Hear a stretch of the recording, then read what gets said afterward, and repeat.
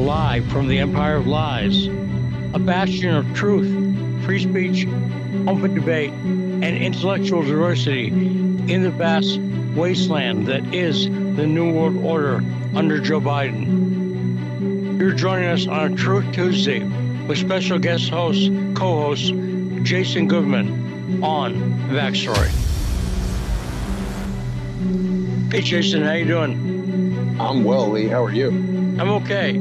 So we got a lot of news to talk about, and obviously more on the death, the murder of Daria Dugina yesterday. You of course heard about that, Jason. You've been following that story? I have. You know, she was personal friends with John Mark Dugan. Yeah. We've been lucky to talk to a couple of people who knew her, and I think Mark Sabota is going to be on tomorrow, and he's known her probably for, I'm guessing, 10 years. Oh, wow. That's terrible. That she was very young. She's 29. Yeah, terrible. So I'm guessing Mark Sabota has known her more or less since she was a teenager. Right. And that must be especially weird. Does that make sense? Yeah, of course. You always feel kind of protective of people like that who've known since they were that young. And then when you see them blown up by a bomb, by Ukrainians. Yeah, and you know what's also interestingly is that we've been, 3 weeks since they raided Donald Trump's house. We know nothing. 2 or 3 days, and Russia is already turning up evidence that appears pretty compelling. Yeah, and they're saying that they had, the National Archives is saying they had 700 pages of material that they found at the Trump house that was classified. But that's in the narrative.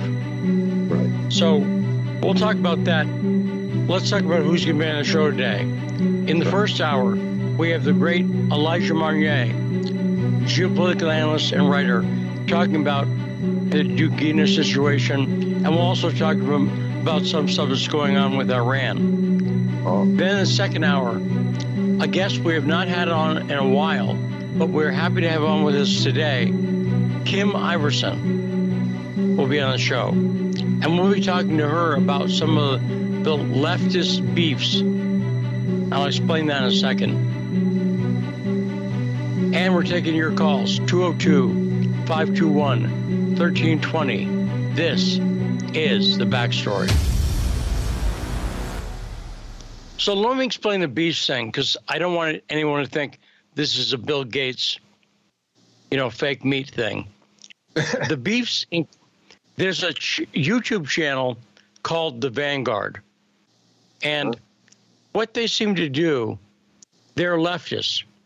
And what this, they're admitted, I'm not accusing them of being leftists. They say they're leftists. Mm-hmm. And what their show apparently covers is they cover all the infighting on the left, the beefs. So if somebody's having a fight with somebody else on the left, which happens often, you may have noticed. Yeah. Stalin knows that too. But right. And and the beefs sometimes end with an ice pick in the head. Ooh, as Trotsky that's found for out. Stalin, not this YouTube channel. They just have a picture of a van, so maybe they're into van life. Right, and who can argue with that? But they cover beefs, and you and I are not admittedly on the left, Jason. Correct. We consider ourselves on the right because basically if left or right are our only two options, would you say that's where we're on the right? I agree with that, yes, that it neither fits either you or I perfectly, but given the choice of two things, yes, the centrist right is much more where I would find myself. And so one topic I want to bring related to this, anyway, they have a show that covers beefs, and I think I don't know of any show on the right that specifically covers who's like Lee's fighting with Cernovich or whatever. Well, I was going to say our show. We talk about that. No, it's not that we don't talk about it, but they're actually dedicated to it. Right. Does it make sense? Yeah. That's their theme. And I think that's very interesting. And in one sense, I feel like the right could use a show like that. Could. So Right, what do you think? Let me just start there. Lynn What do you think? Wood and Patrick Byrne would be one. Patrick Byrne and Sidney Powell, Mike Lindell, and I don't know, maybe me. I don't know who could be in these beefs. You and Cernovich, definitely. You and Jack Posobiec. Me and a bunch of people. Yeah. Yeah, I would get, but I think in general, airing differences is fine. Now, what I don't like about the Vanguard show is a lot of it seems petty, and a lot of it seems, bereft of intellectual content. But also, well, and that's the danger, though, with that type of thing, right? Is that it could easily slide into like a high school bickering kind of lowbrow sort of mess. That's a good point. And I think the danger of that is that it escalates the conflict. Right. That's true, Does that make sense? Yeah. Maybe this is not such a good idea. No, I think that kind of show would have the effect of escalating those conflicts and making them not about the issue that the original beef was about, right? But about what they said about you on the show or whatever. Does that make sense, Jason? Yeah, I haven't seen that Vanguard show before, and then you told me about some Black Panthers movie about the Vanguard of something or other, so I don't know, maybe they're trying to play off of that. Well, no, the Vanguard it's a leftist term.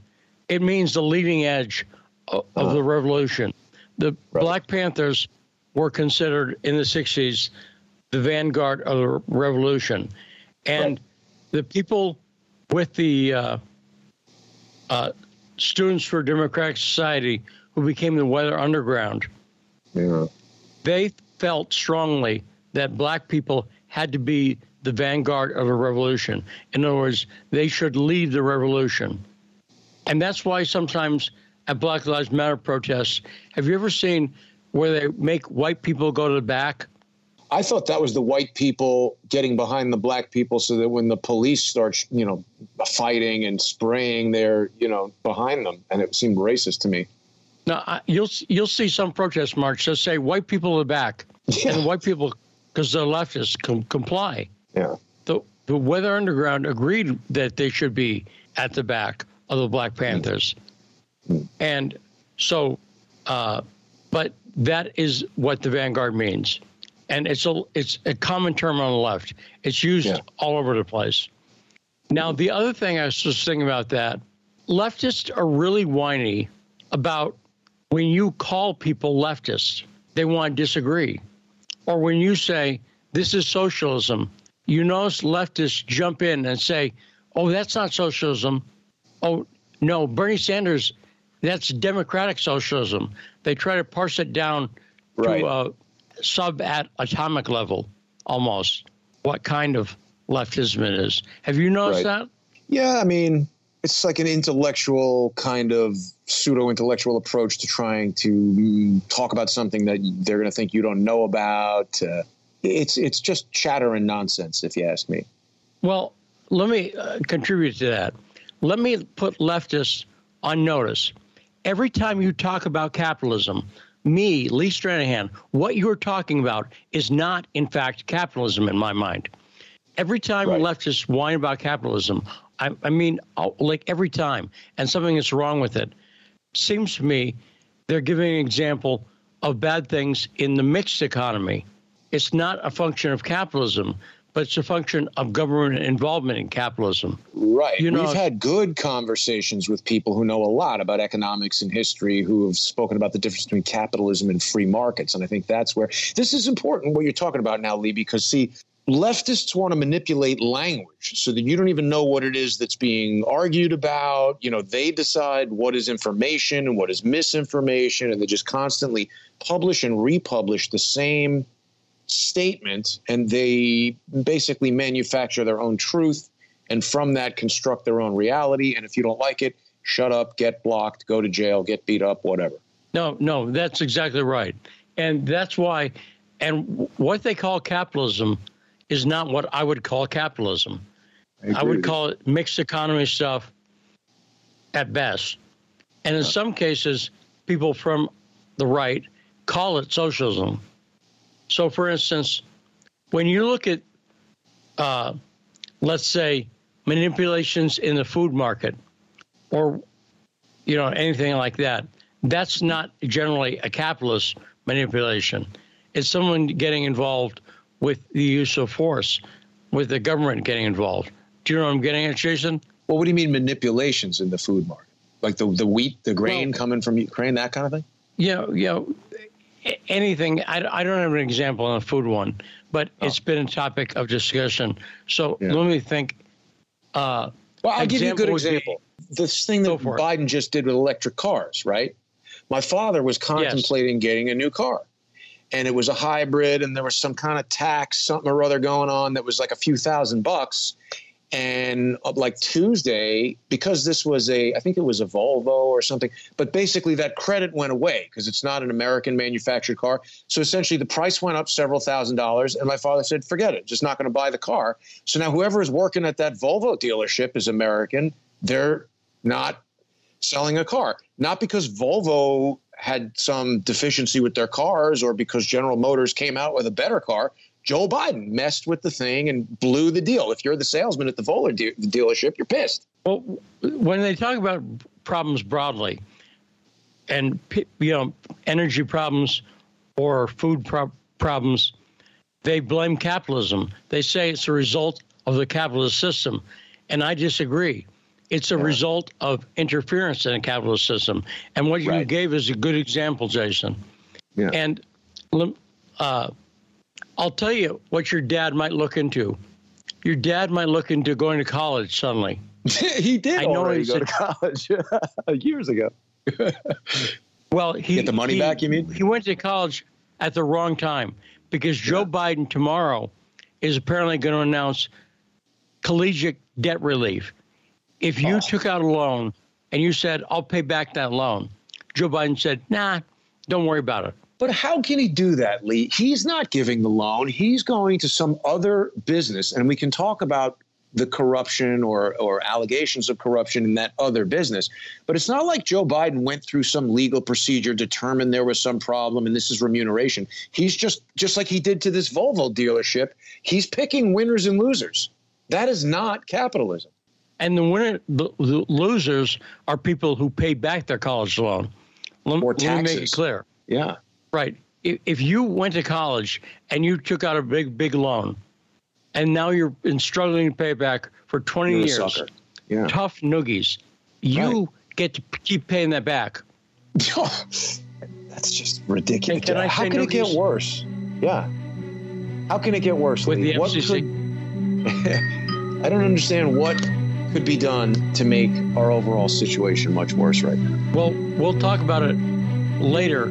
Elijah Marnier is on the line. So let's take a short break, Jason. And when we come back, we'll talk to Elijah Marnier. What's the name of the show, Jason? This is The Backstory.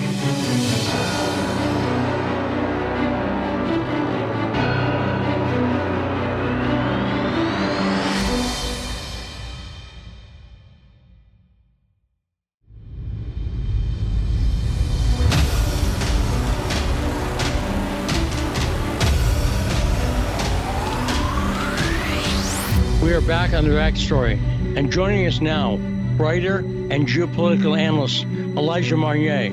Hey, Elijah, how are you doing today? I'm fine, thank you. How are you? I'm very good.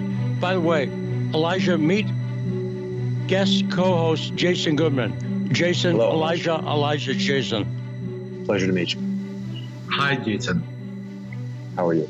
So, Elijah, update us on what's new with this horrible bombing that took place in Moscow because since we did a show yesterday, they seem to have found someone.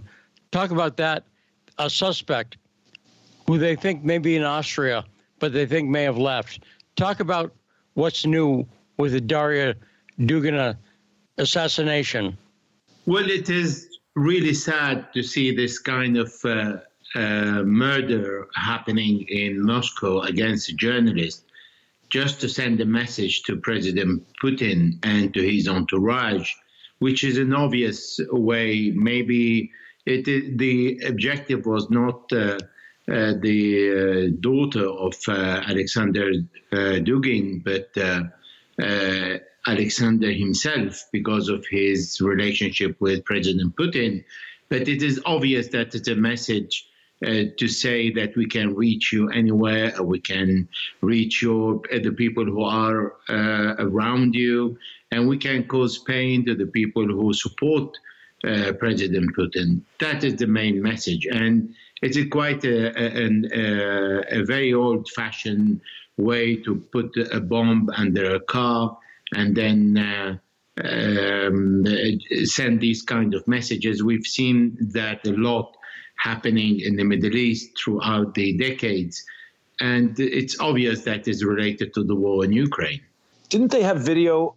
They said that this suspect had taken an apartment in the same building as Daria. Did she live in the same building as her father? How do we know they weren't targeting her to put? I mean, what would hurt a father more than murdering the innocent daughter? Because both of them were on a peace. You know what the peacekeeper list is, Jason? That's the journalists that Zelensky hates. Right. That's a journalist he wants to kill, which tells you what his idea of peace. The peacemaker list. Both Alexander Dugin and Daria Dugina are on the list. Yeah. So there you go. So what is Elijah, the relationship between Alexander and Putin? What is that relationship? Because in the United States, they say he's Putin's brain. But now that I'm watching more Russian media about it, they say that it's been way overstated what his relationship with Putin might be. Yeah, well, Elijah. Yeah, there are two things. Well, first of all, this kind of style of assassination, we've seen it before in Damascus by several intelligence services, including the Americans and the Israelis, when they killed the leader of Hezbollah, renting a flat just opposite the place that he was frequenting. So this is something that's déjà vu in the past.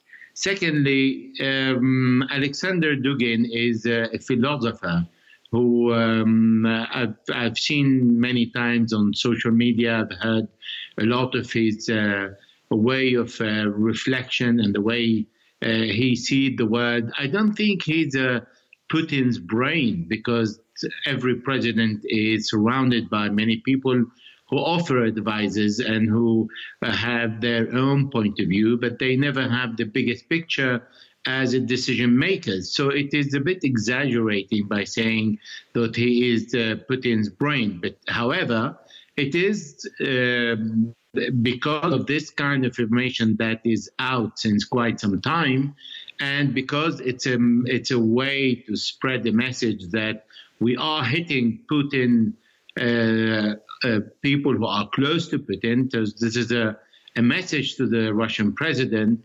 This is the way the message was sent, because at the end of the day, Darian is a journalist. She's 29 years old. She doesn't represent a real danger, really, to anybody. So it is kind of a channel to channel the message, as I said, to give a bigger picture that we can reach you wherever you want. And that is a message to deter one's enemies normally is used. However, it intimidates only the weak people, but not those who are determined, and when the national security is at play and when things are much bigger than what's happening. It is not a simple war that is happening in Ukraine. It's a war between the United States and Russia. It is a war to bring down the U.S. from its unilateral hegemony of the world.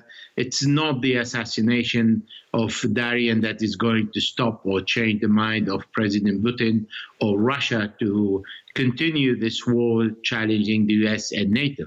Now, what's going on? It's important to note that, by the way, Ukraine, a lot of Ukrainian analysts are saying Daria had been to Mariupol. We talked yesterday to Sonia Vanden End about that. Daria had been to Mariupol and had been to the Azovstal plant and had seen and talked to people who'd been affected by the Nazis, the Nazis in Mariupol. And she I believe she was there with John Dugin. Right. Yeah, yes. And she was with Sonia too. And they're saying that it was valid to target her because of that. Now, you talked about the Western involvement in this, Elijah. even though, and anybody can go online, we're on the radio, so we can't show you, but go online and look for the video. It's very easy to find. They have a lot of material on this woman. But as you said, this is essentially a proxy war with Ukraine doing the bidding of the West. Do you think, Elijah, that the West could have been directly involved? Do you think this CIA or someone else, not saying this woman isn't, but that she's essentially a cutout, do you think that's possible, Elijah? Well, look, it is not the fact that Darian had been to Mariupol or to other part of Ukraine.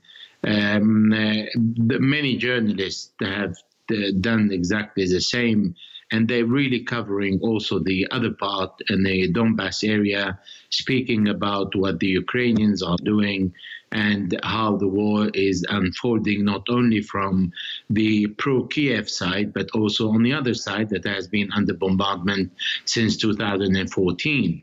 It is, I think, the key point in this assassination and murder is the fact that it happened in Moscow, in the capital, in the Russian capital. That is the key. It means that the security, it's a breach in the security. That's a message that the assassins wanted to send. They want to say that we hit you in the heart of your capital. And we hit someone who may be close to you, because Darian, at the end of the day, is not close to President Putin, but the father has this reputation.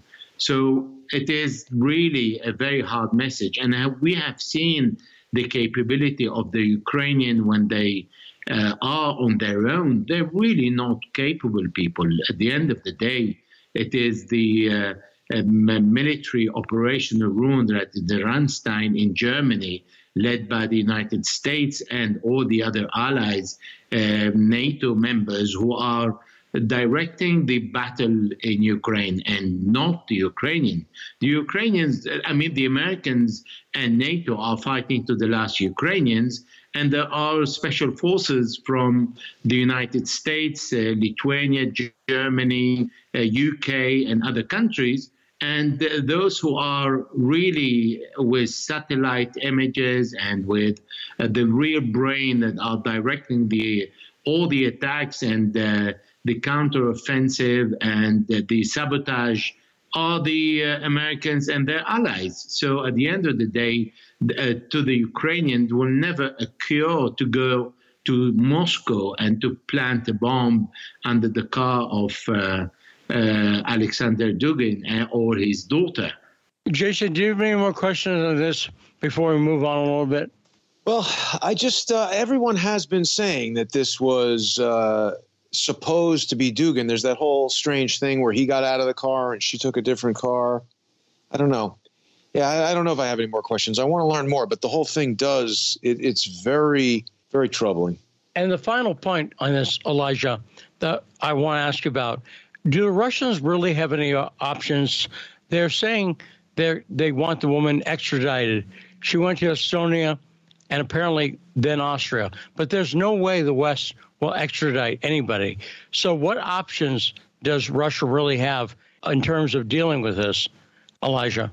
Well, the only option Russia has is to continue the war in Ukraine until the Ukrainians give up on giving their lives and their country to the West to direct their lives and to tell them what to do and what not to do, and to just keep fighting to the last Ukrainian. Russia is not going to be stopped by the assassination of Darian or by the assassination of top decision makers in the military, on the political echelon in Russia. Things don't go in that direction. At the end of the day, this is a national security matter for Russia, and the decision to go to war on the 21st of February this year, it is related to something much bigger than one person or 100 or 1,000 or 100,000 person. It is a question of national security. It's a question of the security of Russia. It's a question of what President Putin rightly said. If there are nuclear bombs in Ukraine, they need 6 to 7 minutes for a missile or a nuclear missile to reach Moscow. This is something that is very critical to the security of Russia, which is exactly the same reaction the Americans had when the Chinese made an agreement with the Solomon Islands that are 9,800 kilometers away from America and 2,000 kilometers from Australia, that said this is a violation of our red line. So can you imagine the assassination of Darian is not going to stop Russia from pushing away the danger of Ukraine becoming a nuclear country, weaponized, and becoming a NATO member. And this warning has been launched by the Russians since the perestroika in 1991, renewed by President Putin in 2008 during the Munich Security Summit, and repeated every single year by the Russian officials until April 2021, when the first Russian troops were gathered on the Ukrainian borders, and Putin was extremely serious by saying, this is what I am going to happen. And according to the director of the CIA, Russia had 30,000 troops in April 2021. So the Americans were very much aware what's going on and very much aware that they were violating the Russian national security limits. And I don't think the assassination, as I said, of top officials and not the journalists, which is very unfortunate and very sad, is going to stop all that or is going to change anything. You know, just briefly on what you had mentioned earlier there, Lee, I had heard something earlier today that there actually is a pretty complicated extradition law that was introduced when the EU was formed. And I'm looking for it now. I can't find it. But depending on which country this suspect has fled to, Russia may be able to compel an extradition based on this EU extradition law. We'll have to look into that later. I'll bet money that the EU will make an exception for Russia and not do it. Yeah, you're right. Yes, that's my guess.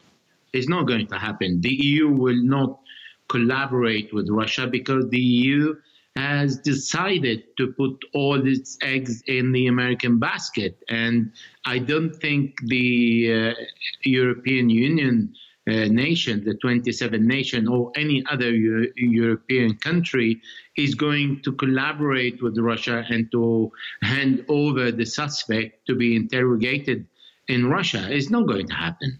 Yes, I agree, Elijah. Now, did you see recently there's a meeting between Vladimir Zelensky, the head of Ukraine, Erdogan from Turkey or Turkey, and Guterres from the UN. Did you see any of the press conference, Elijah? Yes, what happened during the visit of President Recep Tayyip Erdogan to Ukraine and the meeting in Lviv on the western border close to Poland, with the United Nations Secretary General Antonio Guterres, with the aim to first continue the flow of shipment of grain from Ukraine to the rest of the world. So far, they've sent 625,000 tons. However, this meeting is important because normally what we know from different wars in the past, the United Nations role is only visible when the Americans want to give some role to the United Nations and when they see things not happening in the way they would like to see them happening. This is why we've seen sabotage attacks in Crimea, the car bomb in Moscow. All these indications, they're not a strategic response, they are tactical responses. Therefore, we see the presence of Recep Tayyip Erdogan, who started from the beginning to try to mediate between Ukraine and Russia. Well, I would like to say Ukraine and Russia, but effectively it is not Ukraine, because Volodymyr Zelensky is the president of Ukraine officially, but the real president of Ukraine is Victoria Nuland, the Assistant Secretary of State. The U.S. Assistant Secretary of State. Therefore, it is not the decision to Ukraine to continue or not continue the war. And particularly when Ukraine came out with documents leaked to the press, intentionally, I think, that they have so far 50,000 men killed and 141,000 wounded. So around 191,000 out of 230,000 men. That's a very large number, and yet they continue fighting. It is not in any book. In any book, it pushes the enemy that is weaker than the attacking forces to seek compromise or negotiation, or to seek intermediate negotiation. This is the role of Turkey. However, we have to see if the Americans are willing to allow Turkey to continue this role. We have to keep in mind that Turkey has the second largest number of troops in NATO. It is a NATO member, and it has 50 U.S. nuclear bombs directed toward Russia at the Incirlik military base in Turkey. And it is playing a role positive toward Russia, positive toward Ukraine, trying to find a way to end this war. And we've seen the President of the United Nations Secretary General for the first time on the ground in Ukraine. It doesn't mean the war is going to stop tomorrow, but that was a positive sign. Normally, it takes several months before we've seen more active role of the United Nations, but we have seen the first presence. That's a good sign. But I thought there was something slightly weird about the meeting. First off, it did not go as long as people thought. It was about 40 minutes. And then the press conference, they seemed, and I don't want to sound petty. I actually think this is important. Zelensky looked like he'd been dragged out of the street. Erdogan and Guterres looked like they were professionals in the diplomatic corps. They were dressed for the part. But Zelensky looked out of it. And did you see him, Jason? I did not. Well, check this out. Yes, you're right. I know where your remark comes from. However, as I said, he is not the decision maker in Ukraine. He's not the one. He's a comedian at the end of the day. And he has a role as a comedian, not as a president. He is more concerned about his pictures and the one of his wife at Vogue magazine. But he's not acting as a president in a country at war, and certainly doesn't hold any decision in this, any say in this war. So it's obvious. It's nothing new, really. And the reason I said it's not petty, but it's somewhat important, is it seems like a lot of the Ukrainian troops are aware of it. And the Ukrainian troops, the people who've been sitting in trenches for months, don't seem to respect Zelensky. Have you heard that? The Ukrainian troops' morale is being affected by their president? Well, the Ukrainians are receiving orders from the military base in Germany. This is the center of the operation of the Ukrainian army. So they're not receiving it from the Ukrainian Defense Ministry. They are the Ukrainians are not really leading the war and not having any say in this war. As I said, the Americans are offering satellite intelligence information, weapons. They are telling the Ukrainians what to do on the ground and what not to do, where to hit, where are the weakest points. And they are telling the Ukrainians to go and hit gasoline depot. They're saying you do this act in this area, you move left, right, or in any direction, because they are the ones who are commanding the battlefield. So Zelensky. So really, I agree, Elijah. But if you're sitting in a trench for 4 months or 6 months or something like that, and you had a girlfriend and a job in Kyiv, and you were brought into the army, you might do it to defend your homeland, to defend Ukraine.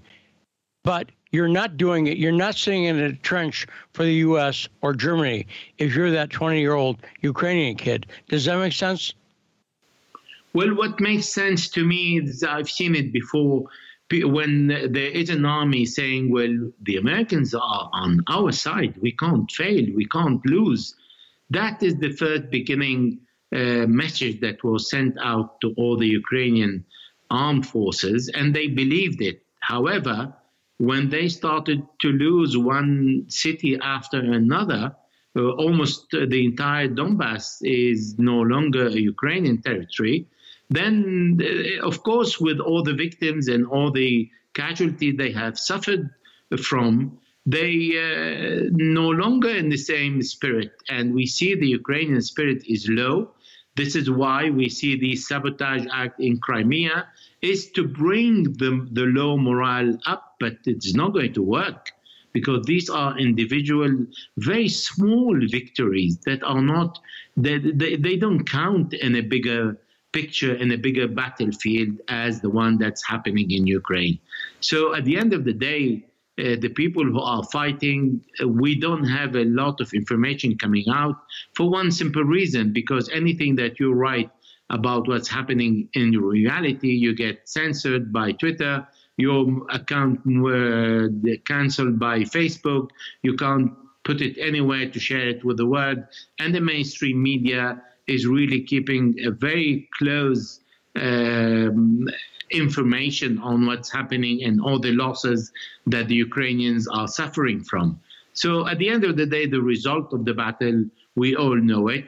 We all know that almost 90% of Donbass is no longer under Ukrainian control.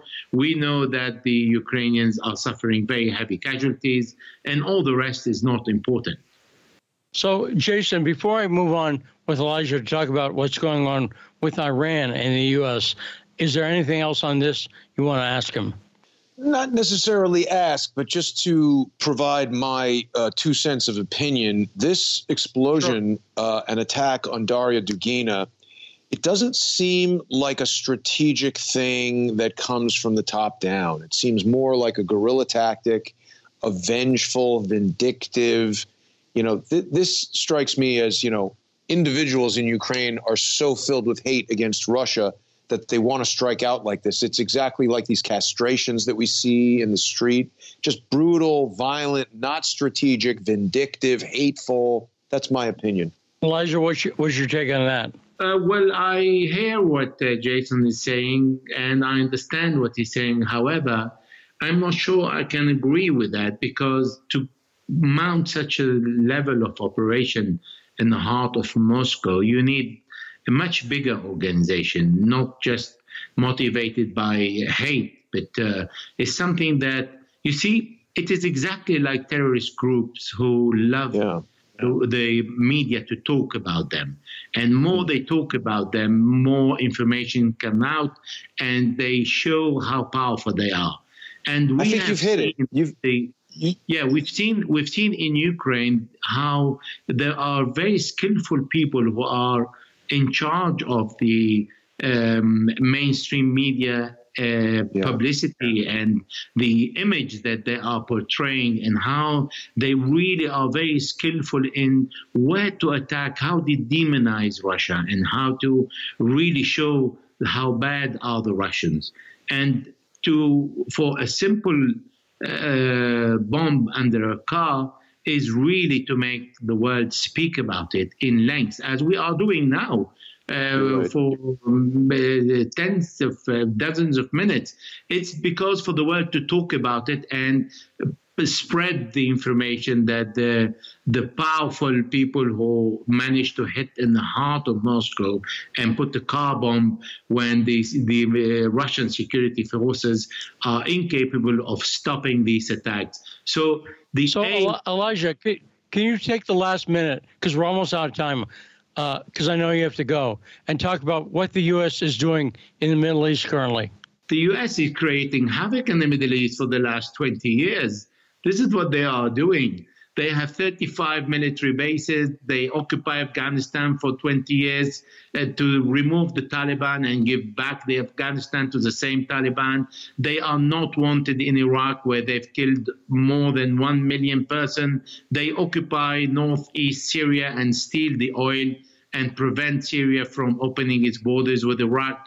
This is what they are crippling the Lebanese economy, and they are impoverishing and destroying the poorest country in the Middle East, that is Yemen, since the last 8 years, supporting Saudi Arabia in the genocidal attack against Yemen. This is what the Americans are doing. And finally, with the JCPOA, with the nuclear deal with Iran, what they are doing is they're trying to accuse Iran from not complying with an agreement that the Americans are not in since 2018. This is what's happening in the Middle East, really, in a minute. And Elijah, great reporting and a great conversation. Thanks for being on the show and talking to Jason and I. We'll talk to you next time, Elijah Marnier. And where can people find your writing? Well, just put my name and you will find on Google my articles. Thank you so much. Thank you, Elijah. Have a good day. Au revoir. And that was a conversation with Elijah Marnier. Let's take a short break, Jason. And when we come back, we'll talk about a variety of other topics. This is The Backstory.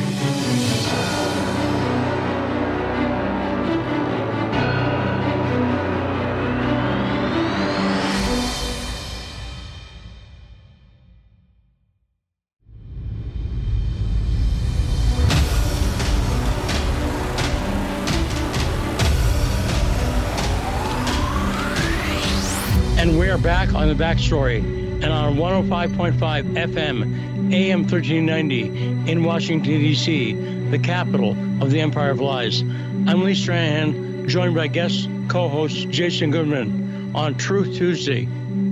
So, Jason, there were 3 guilty verdicts that made the headlines today. Do you know what they are? Remind me. I think I saw this morning. I'm forgetting. So one of them is Paul Pelosi. Oh, Nancy Pelosi's yes. son. I did see that. Now, 5 he days, pled though. guilty. What?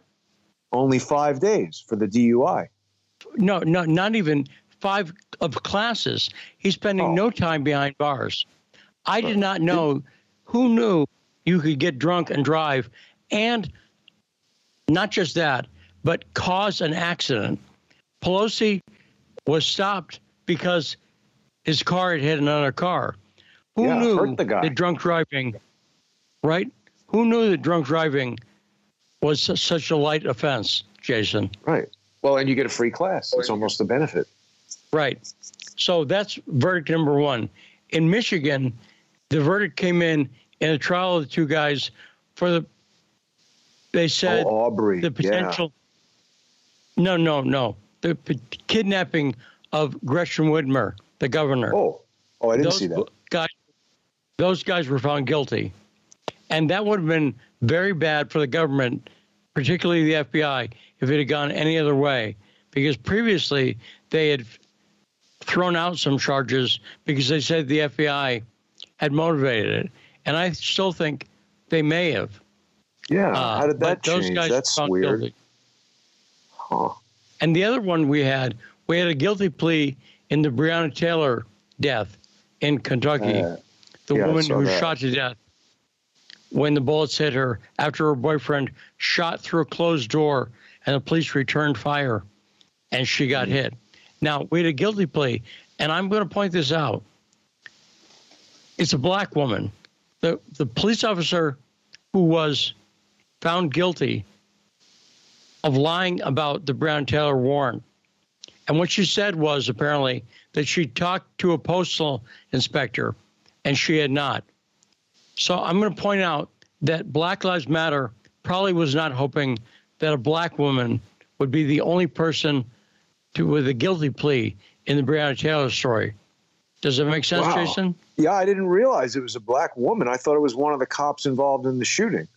No, it was the cop who applied for the warrant, the no-knock warrant that allowed them to go in. So the only person the only person found guilty of, because the cops in the shooting were acquitted. Remember that? Right. The cops were acquitted. But so if she did something wrong, okay, but it was not the result of white supremacy. Mike, I'm guessing. Does that make sense, Jason? Probably not if she's black. And so that's the other verdict today. Well, I mean, now, not good for justice. Now, since we're talking about law and order, let's get the clip ready. So, Jason, did you see the footage of the cops in Arkansas beating up the dude? I saw a still picture in the headline. Yesterday. I saw the still picture in the headline, but I did not see the video of the actual beatdown. Now, yesterday on Carmine Monday, Carmine and I talked about that video. And that video, the beating by the cops is brutal. Just watch it. You'll see. It's brutal. But I did not apply the same rigorous standards that I tried to apply to things. And the person who pointed out to me was not me personally, but on his podcast on the law of self-defense, attorney Andrew Branca. So let's play what Andrew Branca said about that shocking video. And it is shocking, but that doesn't mean anything on itself. So let's play the clip. Hit it. My point in this video is to illustrate that I don't know exactly what's happening based on this video, and neither do you, or does anybody else whose only information to go on is this video. And when I see this reflexive anti-cop response that obviously this must be police abuse, there can be no other possible explanation. I don't think any of us can make that determination based on this video, especially since we don't see what happens before, we don't see what happens after. It's relatively a short piece of video. And I can tell you that no police use of force ever looks good. They always look ugly. And in the overwhelming number of cases, it's not the police that determine how much force is used in making an arrest. It's the suspect who determines how much force is made during an arrest. Is it theoretically possible that the three cops in this video just set out today, woke up this morning, had a cup of coffee, and decided to beat the crap out of some guy they were trying to arrest who was compliant with arrest, who just decided to use excessive force on this guy when they didn't have to? Sure, anything's possible. Again, I don't know what actually happened here, and neither do you. That's the point. I'm tired of these people giving these reflexive, emotional, childlike responses without even bothering to hear both sides of the story, because there's a lot going on here that we can't see in this video.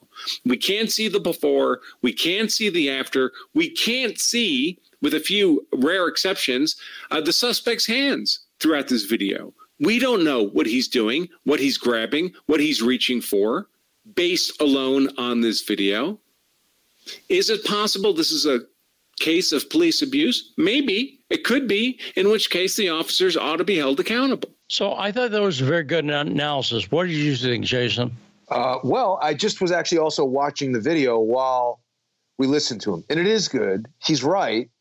But at the same time, when you see the video, there is a police officer. So one officer in the middle is kind of on the guy. One officer down by his legs is using his own knee to kind of like beat down the guy's leg, while another officer punches him in the head about 5 times. And I understand what the speaker we just heard is getting at, but at the same time, it's hard to understand why maybe just not like leaning on the guy's head while somebody is leaning on his chest and somebody else is holding his legs doesn't pacify him. I don't know. We'll have to wait and see. I'm not going to immediately condemn the police officers, but it does look possibly like excessive force. There's a difference between the use of force and the use of excessive force. You know, when you talk to the police, they might tell you to do something. They might refuse to answer a question. They might refuse to grant you access to a certain space. That's not necessarily force. But if you get to the point where if a cop says back up and you don't, and they push you, you might feel that that's excessive force, but maybe if you backed up when the guy said back up, he wouldn't use any force at all. The dangerous thing for someone to consider as an individual is that when you get into a situation where a police officer makes their own determination that they need to use force, for me, de-escalation is the only sensible thing. You see all these people who think they're going to fight with the police. You're definitely going to get really beat up or shot. And I'll tell you, I think the George Floyd case was a good example of where a shocking clip was misinterpreted by people because they didn't know what happened before and what happened after. And they didn't even know. Here's the other thing about, and I don't think it applies in this case. Let me make it clear. I'm open to the fact that the cops could have acted badly. I'm open to that. But he's right. Simply looking at one angle, because the problem with the George Floyd footage, if you looked at it from a different angle, his knee was not on Floyd's neck. That one angle or one time period, I don't think is sufficient. And that's why generally my rule is before condemning people, I'm going to say, I want to see more footage. Yeah. And in the Floyd case. Yeah, go ahead, Jason. Well, do we know if these officers, like who in this fight was white and black, and what's the aspect there? Is this racial? There's no racial. And this is an example that sort of proves a point. The lie that's presented is that cops simply beat up black people for no reason. And in every case I've seen, there was a reason. They were being fought, and often violently. Stealing the taser, yeah, exactly. Right. And in the case of George Floyd, because I like to wait for more footage, I kept waiting for the cops' body cam footage. And when I started to get suspicious about that story was when the cops' body cam footage didn't come out for weeks. Because I'm like, well, why are they not releasing it? Yeah. And the body cam footage showed that Floyd was fighting them. Why wouldn't they release that right away? Because it doesn't fit their narrative. They were promoting a narrative that he'd been killed because he was black. Why would the cops want to do that, though? Who has that footage? The cops. The people who run the cops are politicians. Right. Does that make sense? Yeah. So let's talk about it more after this break. Let's take a break. You're listening to Lee Stranahan and Jason Goodman, our Tuesday guest co-host on The Backstory.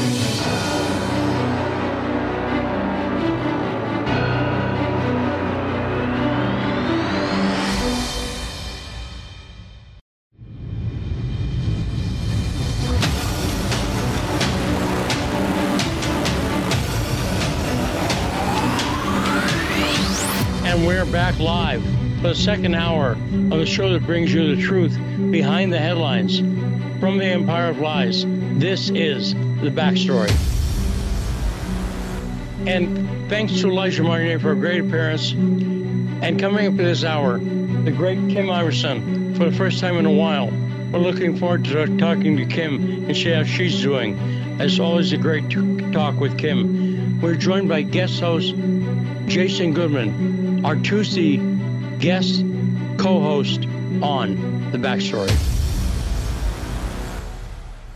Now, Jason, what's been catching your mind in the news lately? What's been catching your eye? Big story this morning that there was a whistleblower complaint filed against Twitter. Did you see this? Yes, I'm glad you brought this up. Yeah, and it's a Munch? Sorry. Yes, exactly. A well-known white hat hacker, cybersecurity expert, Peter, what's his last name? Zate or something like that? I'm going to go with Munch. Goes by Munch. It's his online kind of, handle. And he is in an 84-page document detailing how not only Twitter was filled with spam accounts and bot accounts, but they knew that. They hid that because they were focused on growing the user base. But he also talks about serious cybersecurity issues where servers were running outdated operating systems that had known exploits that in some cases allowed the Twitter identities of very famous people to be taken over by malicious parties. And I mean, as far as what Elon Musk has accused Twitter of, this individual who was a Twitter employee since 2020, it seems to me he's burning the thing down. I don't see how Twitter survives this. But what's weird is the stock remains pretty high. I can never figure out what the stock market is thinking ever. That's why I don't play it, because I'd be bad at it. I'll tell you what I think is happening. Just briefly, and I'm not a stock expert. I'm not giving anybody any stock advice.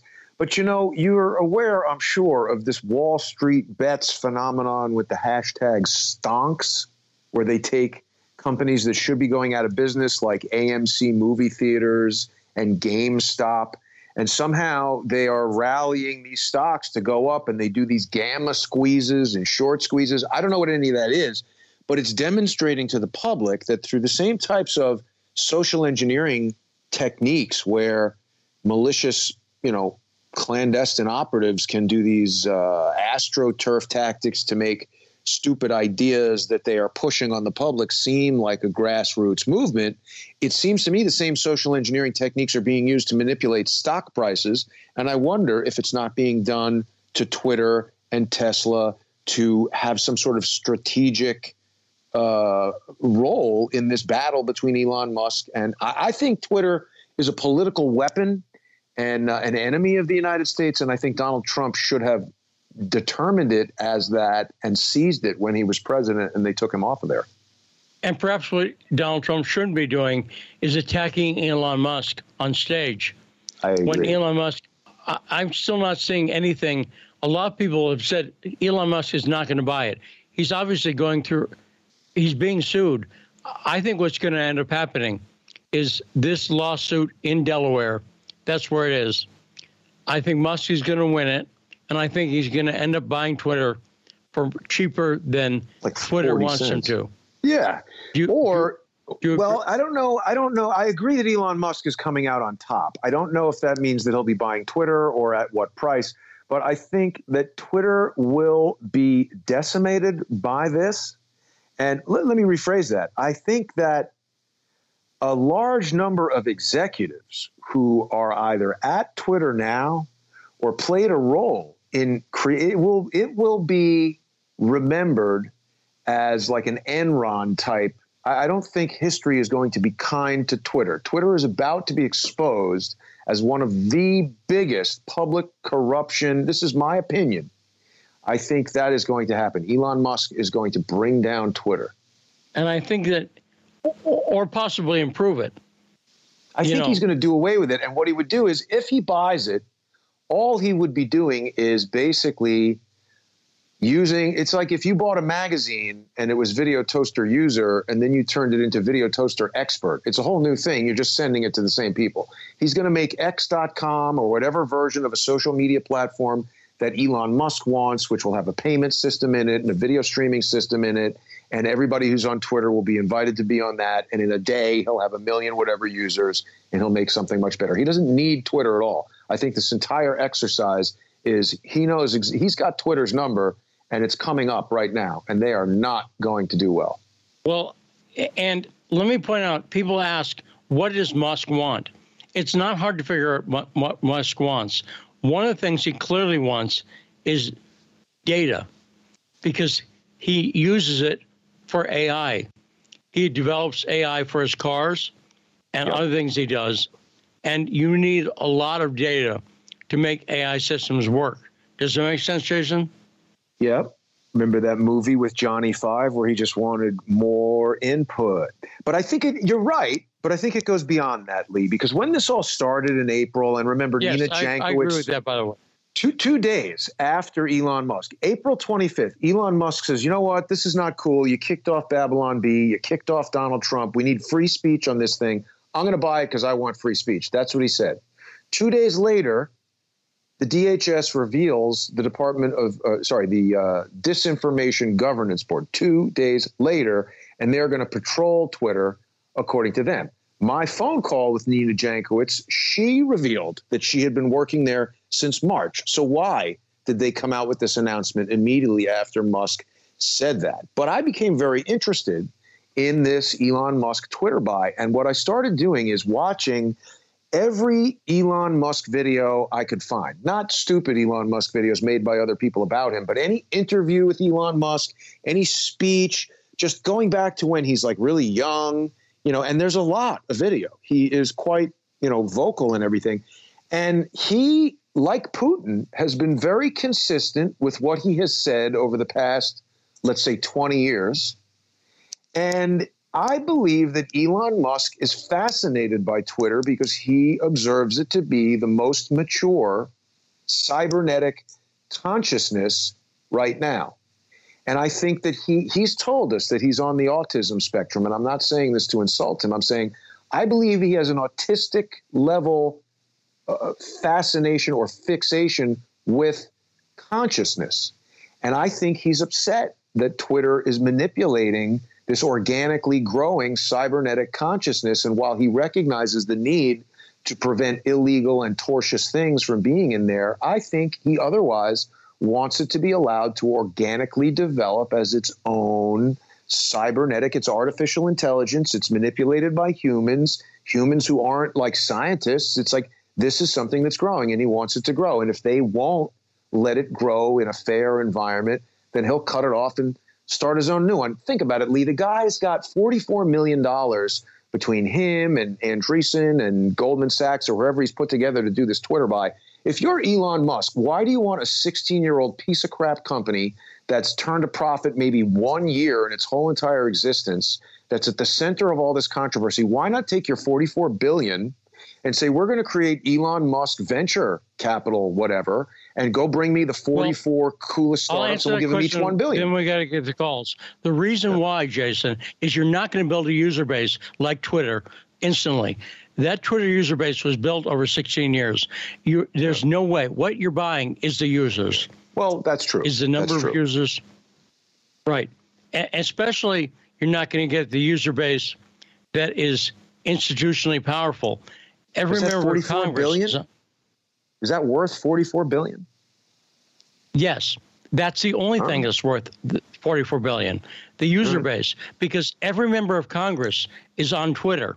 No members of Congress are on a new platform Elon Musk starts. And some won't join. True. The Democrats are going to make this a point of pride. They're going to say, I'm not going to join the Elon Musk new forum. So won't they just quit Twitter when he takes it over? Won't they just quit and protest? Well, people don't quit Netflix when they haven't watched anything for 6 months. People's inherent laziness means that I think they'll say they'll quit, but they won't. He retains Netflix. Most of the user base. You're right. And if he doesn't retain the user base, then he's never going to get those people. Yeah, if he has someone, you see what I'm saying? But no, you're right. Final thing on Twitter, I was just assaulted by one of their employees on the street. I went over to the Twitter New York headquarters. A security guy walked out, and I said, hey, did you hear this whistleblower? He nodded at me, like saying hello, kind of. And I said, did you hear about this whistleblower? He's saying there's all kinds of security problems. Refused to speak. And then when I said, okay, have a nice day, he threatened me with physical violence. Really? Yeah. Well, imagine if you'd gone in to talk to him. Don't do it, Jason. I went in afterwards. It's all on Crowdsource the Truth, but we'll talk about that later. We have other stuff to get to. Okay. And we have calls to get to on the switchboard, 202-521-1320. The killer of owls. Owl Killer is on. Yeah. Hit it, Owl Killer. Hi, Owl Killer. What's up, man? So, all right. So I got to go back to the first hour. Well, before I go there, seriously, what happened to the Drudge Report? So I know, Lee, you got to have some type of ear to the ground with that, because I saw the little kids playing on the tank yesterday in Ukraine. What happened? Did he sell it, or is he just trying to get back at the right for, I guess, taking him for granted? Well, I didn't see what are you talking about? Because I didn't see that footage. because I don't look at Drudge anymore. What are you talking about, Al Keller?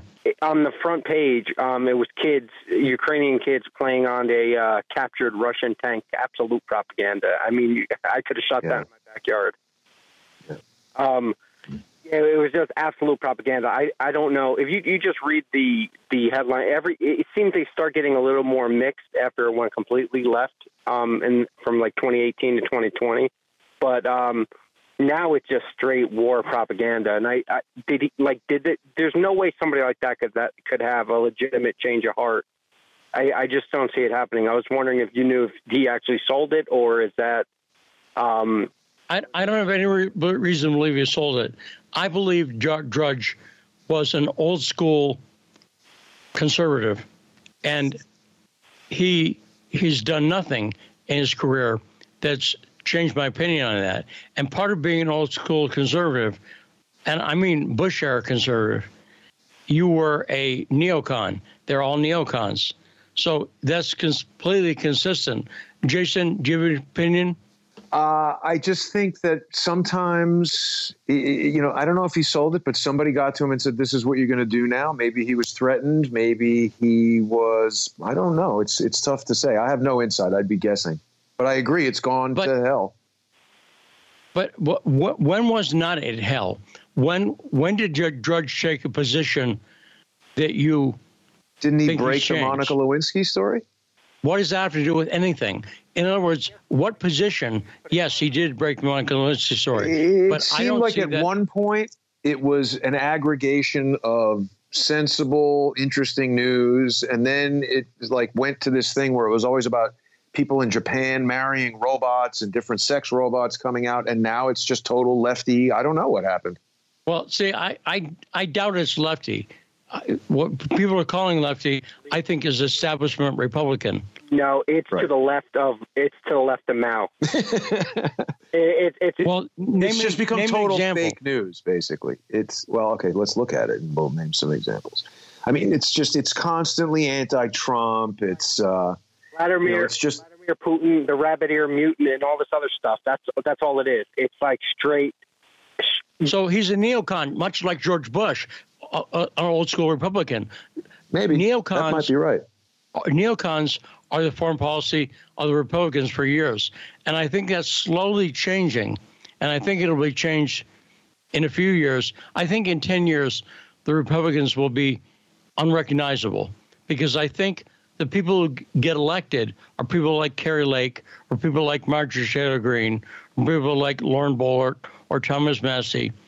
But right now, Drudge is from an era 20, 30 years ago, where to get along, he was a Bush fan, and it was a neocon. But great call, Al Keller, and great question. Thanks for calling. 202-521-1320. Ingrid, what is on your mind? Hi, Lee. I want to tell you about the next D.C. action for Assange, which is going to be this Thursday. But I also first have a message for Tarif, if he's listening. There's going to be a movie opening. It's already premiered in the United Kingdom about Assange's father and brother, the Shiptons.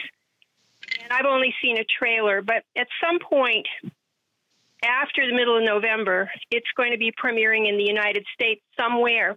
But it has a website. It's called Ithaca, with a K. And you can go there and you can sign up and say that you want to host a showing. And certainly between now and then, Tarif can find a church or a university or someplace where he could host a showing of this if he wants to do that. Meet the Shiptons and whatnot. Thanks a lot, Ingrid. That's a great suggestion. And this is something you might be happy about. It might be time for me to move back to D.C., Virginia, but D.C. And I was going to talk to you about that too, Jason. Could be time for me to move back to D.C. Great. And I was talking to my girlfriend, Danny, because, of course, she'd be going with me. And Danny is from South Dakota, originally Denver, actually. But she's never been to D.C. And been there at all. A lot more hustle and bustle than Denver even, I think. Well,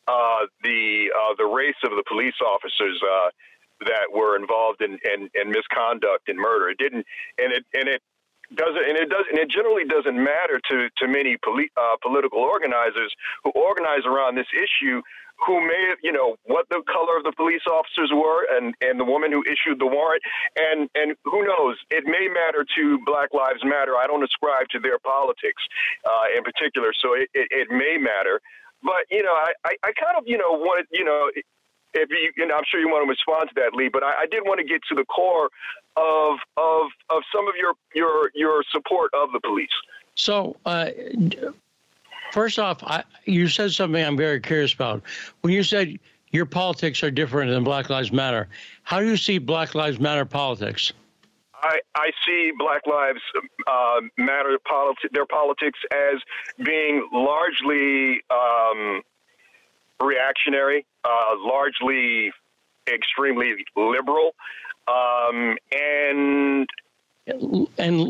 explain what you mean by liberal, because I think I know what you mean.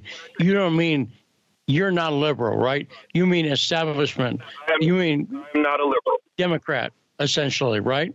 I mean, they're largely an organization that, and I won't even get into some of the iffy corruption, the corrupt aspects of Black Lives Matter. They're a reformist organization. So I think, ultimately I don't think they're very different from the NAACP. Now, do you think they started that way? Because from studying Black Lives Matter, they did not start that way. And I agree with you at this point. They're an arm of the Democratic Party. But when they started, they were, I think, different. What do you think about that, Malik?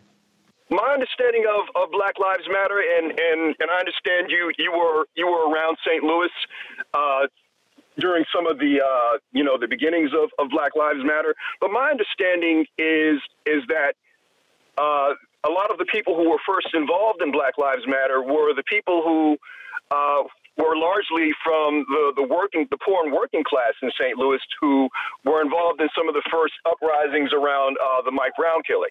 So I trace the origins of Black Lives Matter because clearly Black Lives Matter was formed in the wake of the George Zimmerman murder.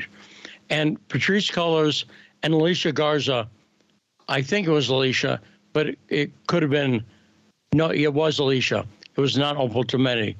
But Patrisse Cullors and Alicia Garza came up with the hashtag Black Lives Matter. And their background is their Marxist. Patrisse Cullors, yeah. I know all of her background. Marxists, where they said. Yes. She's a Marxist, and her mentor was a guy named Eric Mann, who was in the Weather Underground. Yeah. Right. But they're anarchists as well. And then that came up about the Mike Brown thing came up about a year later. And it's the first thing I agree with you that a lot of people, St. Louis put Black Lives Matter on the map. They never heard of it. But because I was working on a reporter on the George Zimmerman murder, I was following from the beginning what was happening with that group. But so you had a question, Malik? You answered mine. What was your question? Well, and I just wanted to add, and I've said this to you before in the past in terms of, how these things start and how the origins of Black Lives Matter. Largely it's middle class, liberal educated Black kids that, jumped on the hashtag. Before that, I mean, you can't get poor and working class folks, particularly in St. Louis, to jump on a hashtag. That's not how things start with them. It generally is more organic, and there is a class divide, and that's another thing that I would say about Black Lives Matter. And they're largely made up of liberal educated, liberal indoctrinated, middle class Black kids who have a distinct world outlook that is very different from the poor and working class Black community. But real quickly, the recent beating of Randall Worcester, I believe that's how you pronounce his name, the white guy who was recently beat by the police. The video you guys were talking about, Arkansas, yeah, in Arkansas, right? And I don't want to I don't want to get what you said wrong, but again, it seems like your position is, despite the fact of how it looks with these three officers on top of this man and pummeling his head and slamming his head into the concrete, that we should refrain from making a judgment in cases like that, despite the fact that most of us thinking people have an understanding of when a quote unquote suspect is unarmed, what is reasonable in Malik, let me ask you, who did I say should refrain from making judgment? Because I mentioned one person specifically, and it wasn't you. Okay. Gotcha. Well, it was Lee's himself said he was refraining from making judgment. Right. That's right. I refrain from making judgments. And I said it looked like they were kind of pounding on his head a lot, maybe more than needed. I agree that it looks like that. I can still see enough to see, that looked bad. But and just to interject, my feeling, Lee, is that you were sort of speaking in general about all of these different videos we see and the tendency for people to see any police use of force as excessive. And it was more of a, let's just get into the habit of seeing all the material before we come to a decision. Yes, that's right. And I have a new theory that, and Greg called Malik, thanks for calling. One last thing on that call. Jason. That Trump hotel, Lee, they sold it. It's now the Waldorf Astoria, Washington, D.C. Record-setting price sold for $375 million in May, Okay, all I want is a steak at BLT. I don't know if it's still there. Why? It's delicious. Have you? I went with you. And do you know why? One time. Salted in that room and everything. Right. They aged them. They aged the steaks for months in a chamber where the walls are made of salt. Right. And the salt keeps the meat from going bad, but allows it to age. So because that is a second BLT, a steakhouse that was in Trump, there's another one on I. It's a chain, a mini chain. But does that make sense? BLT owns 2 restaurants. And because one was at the Trump, I have a feeling it might still be there because it was not run by the people at the Trump. Right. Does that make sense, Jason? Yeah, no, I don't think it's a chain. That's the name of the chef, and he owns a few different restaurants, like Laurent Thomas or something like that, and he owns a bunch of. Oh, it says it's temporarily closed. BLT Steakhouse. Bummer. Yeah. I don't. Maybe remodeling it. We'll find out more. I don't know. The Capitol Grill is because there's a pretty good steak at Capitol Grill, but I like it better at the Trump one. But that is now food that I'll never eat again, apparently. Apparently it's gone. So it's like Bruno's Pizza in East Long Meadow, Massachusetts. Do you ever get this way? We had a place where I'm from, East Long Meadow, Massachusetts, Bruno's Pizza. And they closed when I was about 17 years old. But I still have cravings for that pizza. Yeah. That I used to eat when I was 12. Yeah, that's Mr. D's on Long Island for me, and lots of restaurants in Manhattan that have closed in the past 2 years. I think someone could find a business in vintage food. Right, recreating lost recipes, And I worked at Chi-Chi's Mexican restaurant, which a lot of people remember. Yeah. And I like some of the stuff at Chi-Chi's. Get on that one. So is that out of business? Let's take a short break, Jason.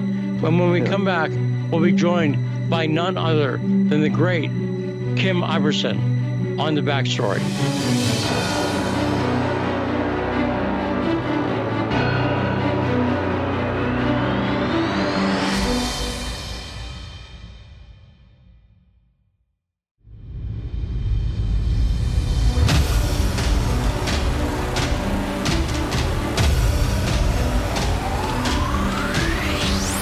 We are back on The Backstory and on 105.5 FM, AM 1390. Joining us now, the great host of the Kim Iversen Show, and she's doing a lot of stuff, but we haven't talked to her in a few months. Kim Iversen. Hey, Kim, how you doing? Hi. Thanks for having me. Hi, Kim. Well, it's great to have you on. So at the beginning of the show, Jason and I were talking about the beefs that seem to show up on the left quite a bit, and a show that covers, that I found, the beefs that's going on. Why do you think the left, and I'm talking about people like Aaron Mate and Glenn Greenwald, you've seen them attacked by leftists a lot, right, Kim? Am I correct about that?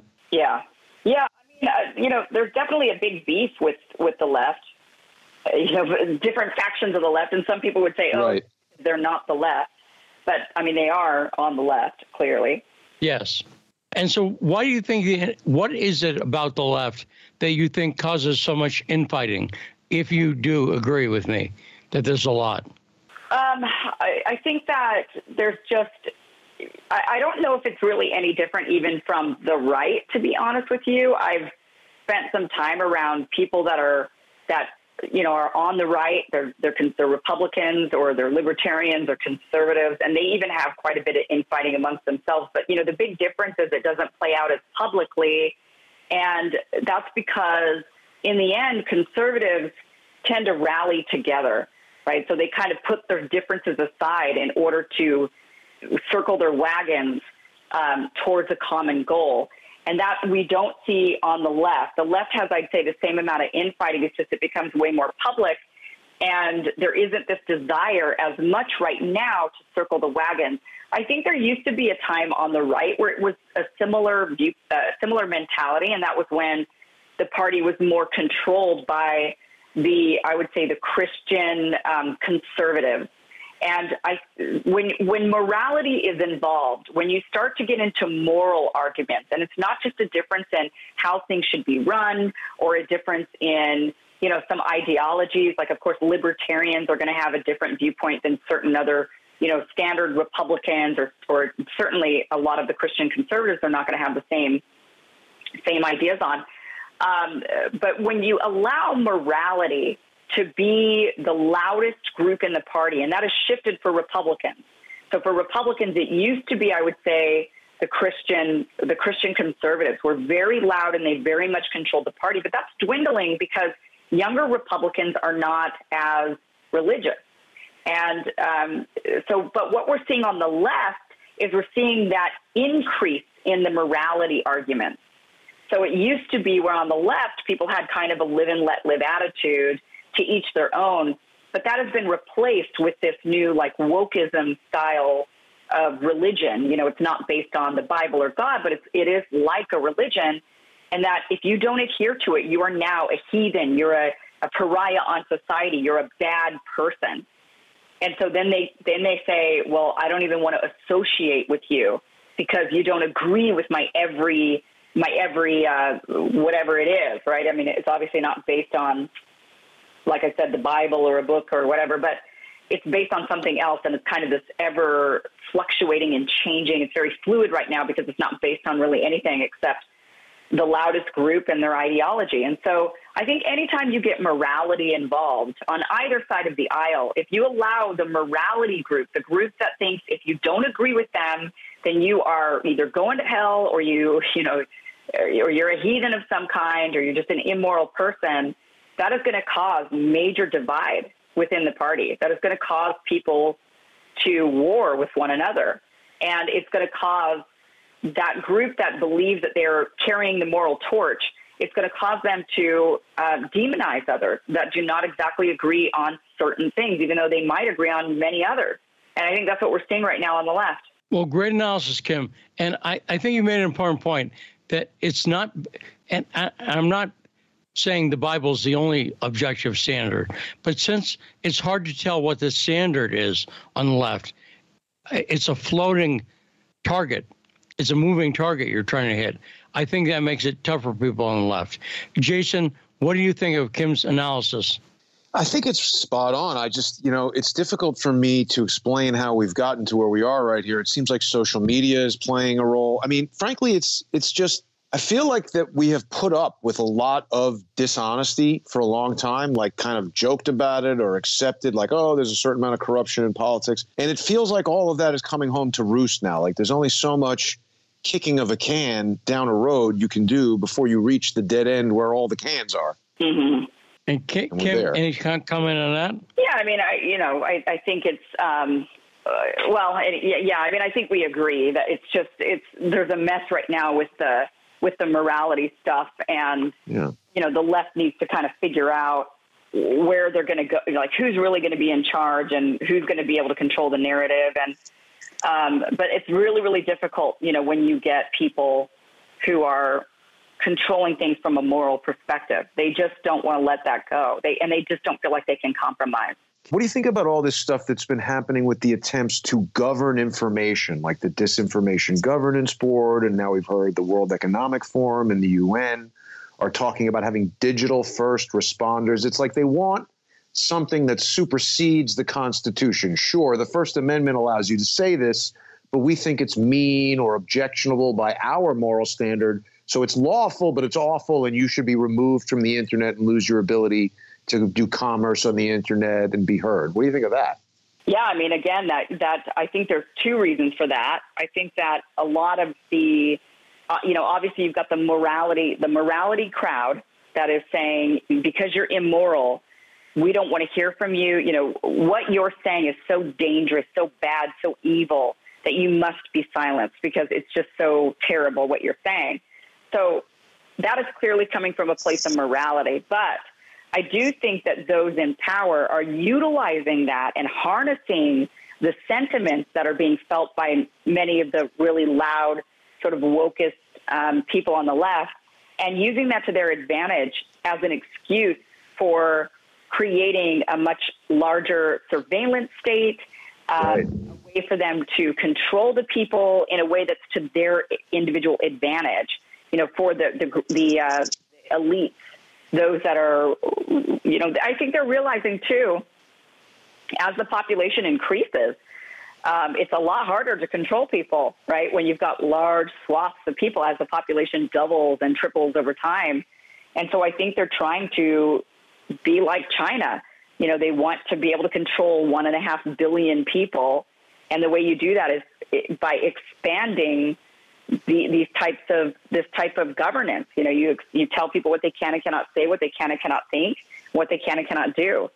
And that's how you keep a group of 1.5 billion people controlled from rising up against the elites. But aren't they also redefining morality? In other words, if I tell someone on Twitter, hey, you're a jerk, someone might find that not nice, immoral, whatever.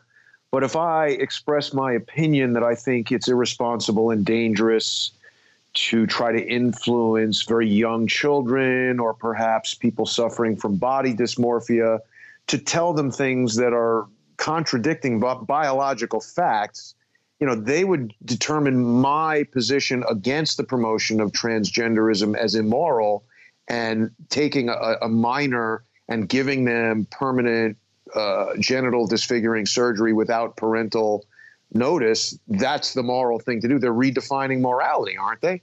Oh, for sure. Yeah. I mean, that's the problem with it, is that, and not only that, but no one can keep up with it, right? Right. In 1 minute, you're moral and good 1 minute to the crowd, and then the next you're not, because you disagree with them on something like the trans issue, or, with trans women being able to play against biological women Right. in sports, or, the children. So, yeah, I mean, if you disagree on one point, but that's why it's this ever shifting, bar. And that's why it is very different than like the Christian conservatives that had more of a say in the Republican Party for many years. But like I said, I think they've lost a lot of their power, but they used to be very much in control, and it was easier, right? Because it was based on a clear, each religion kind of has a little bit of a different interpretation of the Bible, but at least there was the Bible that people were at least pointing to, I suppose, and saying, this is what we believe is our morality. In this situation, it's fluid, and it seems to depend on the day. Like you could be a group that's oppressed 1 minute, and then the next minute you're the oppressor, according to this type Right. of wokeism religion. So there's no keeping up with it. That's one thing that makes it, in particular, very difficult. It's not like you can convert to it and believe it, and then just Right. accept it and be always in the good. Mm-hmm. Yeah. Now, Kim, it's been a few months since we've talked to you, and I don't want to do it at the end of the segment. Talk about what projects you currently have and where people can find them, because I want to get out of the way, because at the end of the show, sometimes it becomes a little rush. So, Kim, what are you working on, and where can people find your stuff? Well, right now I'm just doing my show. So if you go to, KimIversonShow.com, that is where my show is. So I've been doing a segment a day that I've been rolling out Monday through Thursday, sometimes on Fridays on that channel. And right now I'm just kind of working on some other possible projects that I might be launching in the future, talking to some companies about maybe joining them or, moving my show to their platform or something like that. But right now, I'm just back to being independent, back to doing my own channel, and things are going really well. So that's where you could find me right now. It's just KimIversonShow.com. That piques my interest. What alternate platforms are approaching you about moving your show to the platform? Well, I can't really talk about it. Got it. But we see all of these with Rumble and Odyssey and Spotify and everything. There was an article in Reuters today that said that BitChute and Odyssey are evil, according to Reuters. It didn't mention Rumble. It didn't mention some of these other things. And it's interesting to see that. Yeah, why would they even say that? Again. I could answer. I think I know. I think that Rumble. Rumble has recently announced that they have made another step in their merger with or acquisition by Cantor Fitzgerald venture firm. And I don't know. It's just a coincidence. I'm not accusing anyone of anything, but Howard Lutnick of Cantor Fitzgerald did have a townhouse, I believe, directly next door or right across the street from Jeffrey Epstein. And Rumble seems to really promote Alan Dershowitz and other people that have said things around Jeffrey Epstein that I don't quite trust. And they've done some other things. These platforms, they say, hey, you don't trust Google, you don't trust Facebook, trust us. It's like, well, how do we know that this is any different, not just something with a different badge on it? You can't trust any of it. Right. But I don't think you need to trust any of it. Right. As long as you can remain independent, then I don't trust YouTube, but I'm on YouTube, right? I don't trust Google, but it doesn't stop me from being on YouTube. My show is also on Rumble, and as long as I'm not being censored or silenced, but even then on YouTube I am, right? They're always coming after us. So there's no way, unfortunately, to trust anyone or anything. And of course, a platform can come out and say, we're the platform that's going to be, we're not going to hinder in the same way. None of them are really coming out saying we're the free speech platform because they know that can get them into some trouble. You do have to have some controls, I suppose. But, maybe. But that's what's happening to Odyssey and BitChute because they have been authentically focused on allowing people to utilize free speech. They're being attacked. I think these other things that have controls on them, and I think Rumble is the next one that we're going to see start censoring. And as you said, we're all censored on YouTube, even if they're not deleting the videos, because the fact that we're aware, you've got 500,000 viewers on YouTube. That's a valuable property for you and your show, and you don't want to lose that. But so you're going Jason, to self-censor. Don't you think that would kill Rumble? Because Rumble's out there saying we're the free speech platform. If they start banning, so far, has Rumble banned one single piece of content that you're aware of, Jason? Oh, yeah. Yeah, they've deleted comments. I'm paying to be on Rumble, and the channel is supposed to be monetized. I had a whole thing with their tech support where they said, oh, we fixed the problem. You're monetized now. I get thousands of views on there. I haven't earned 1 cent, and people tell me they're not seeing ads. So what are they doing? And when I say not trusting them, that's a poor choice of words. I'm saying there's something going on here, and I think we need to be very aware of it. And we're being baby stepped. YouTube went from anything goes to if you say the wrong thing, you're deleted immediately. And we're all just being corralled into these, censorship bins. Now, Kim, are you still in Southern California? I am, yeah. Okay, so let me ask you, I talked to a friend recently who's in SoCal. And Jason, you know my brother. My brother and his family, his wife, have had COVID. And this friend of mine has said everyone she knows, she's in Santa Barbara County, has had COVID. Are you seeing that? And LA is starting to bring back the mask. But she said it's no big deal. COVID, everyone she knows had it, but no one's been in the hospital or anything. What are you seeing about COVID in LA right now? Oh, gosh, nothing really. No one, people have moved on. It just seems like life is back to normal completely here. The elevators are crowded, the stores, no one's wearing a mask. people, they might be talking about it, but if they are, and even if they are trying to tell people to do it, no one's listening anymore. I mean, people are just over it. Even in LA, people are over it. And have you experienced that people you know have gotten COVID and it's been mild? It's been like a flu. Have you noticed that at all? Or have your friends been spared? No, everybody I know has had COVID at this point. I don't know. The only people I know that have not had COVID are my elderly family, thank goodness, that we've kept them very more, safer. We're very careful about going around our, 95-year-old grandmothers. Like, for example, we were supposed to take our 95-year-old grandmother out to lunch on Sunday, and we had to cancel because we realized we went to a wedding on Saturday night in a big room with 200 people, and we just thought maybe it's not a good idea to take her to lunch on Sunday. Maybe we should wait 1 week, and make sure we're not sick from the big event we were at. So I think, I think we're more careful. And so I haven't seen my elderly family get sick, but everybody else I know, no matter how many jabs they've had, I mean, they all caught COVID. See, there you just said it, because now you know me, and I haven't had COVID or the vaccine. Well, so do you stay isolated? I mean, unless... No. I have been interacting with bums on the subway from the very first day this happened. I've been going around New York City, getting assaulted by maniacs. Leave your dating life out of it, because that had nothing. Oh, wait, you weren't talking about that. Go ahead. Sorry. Assaulted by maniacs, slipping on feces in Penn Station. And I mean, I'm not saying I don't believe in COVID. I said leave your dating life out of it. I absolutely believe that the virus is real. I'm not saying that this is a hoax. I believe that it is real. I just think that when you're dealing with complicated scenarios, like, Kim, let me ask you this. Are you a computer expert, would you say? No. All right. Lee and I have tremendous expertise with computers.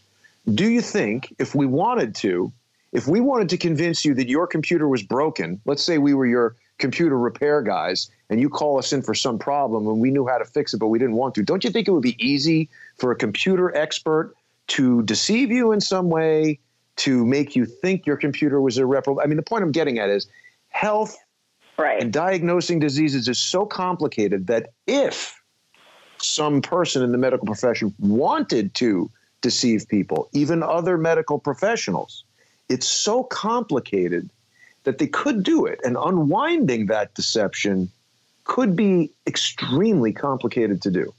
So what are you implying with the virus?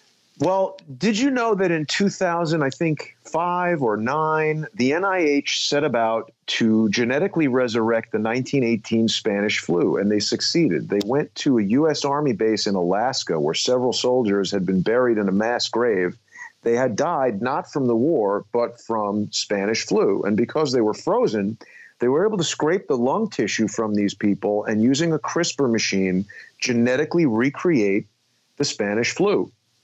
And they've been doing gain of function with this at the University of Wisconsin. I forget the name of the scientist, it's a Japanese scientist.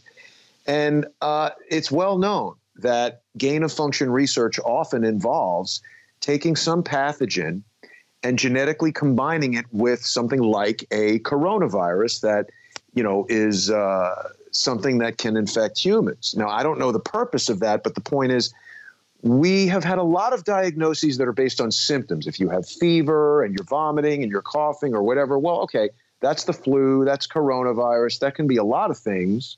And then in severe cases, it's led to hospitalization where people die from pneumonia and other things. We've had many revelations over the course of the last 2 years where they've said something like, 6% of people died only with COVID and 94% had 3 other comorbidities. Right. Well, Jason, I'm glad you brought up gain of function research, because in the last few minutes, Kim, I want to see, do you have thoughts on Anthony Fauci resigning as he announced in the last couple of days? What are your thoughts on that? He's going to move on to like Moderna or the WHO or Bill Gates Foundation. Exactly. He's just moving to a new position, and that position could be more dangerous because he'll have money behind him. So he's a lot more influential if he's a spokesperson for a company with a boatload of cash that is donating to our politicians and donating to these scientific institutions that are supposed to be unbiased, but they're not because there's influence in money. So I think actually Anthony Fauci becomes more dangerous over the next 5-10 years when he works. Right now, he's just a government spokesperson working for the government. Okay, fine. People ignore government all the time. But you know what the government doesn't ignore? The government doesn't ignore the big money interests. And if he's a mouthpiece for a big money interest company sitting on the board, like many of these FDA guys that have moved on to sitting on the boards of Pfizer and, if he moves on to something like that, I think Anthony Fauci becomes more dangerous. I don't think we're out of the woods with this guy. What do you say about people who claim he's resigning to avoid getting investigated by Rand Paul? He's still going to be investigated. That's not going to stop anything. And they're not going to find anything. I mean, they're just doing it for political points because they're never going to find the root cause of the COVID pandemic, the lab leak. It's definitely something we need to explore, like with gain of function research and whatnot, and certainly have bigger discussions and whether or not we should let scientists run amok like this. But they're not going to do anything about it. The guy's not going to go to jail or anything like that. So, and really, I think what they should be questioning him about, not only that, I think that's an important thing because, of course, if it was the cause of the pandemic, that's a huge issue. But they also should be questioning him about the pandemic response, which has been extremely devastating to various different groups of people, children, the poor, people around the world that are very poor, right? So there definitely needs to be like some kind of an investigation and dragging all of these people in just so that we can maybe learn from these mistakes, so that we don't do it again the next time around. But they're not planning on doing that. The GOP, these guys just want to drag him in to talk about the lab leak theory. Nothing's going to be found. It's just for show. It's just like what they do to Donald Trump all the time. So it's pointless, and he knows it. Fauci will be dragged in. He'll answer some questions. He'll be his normal self.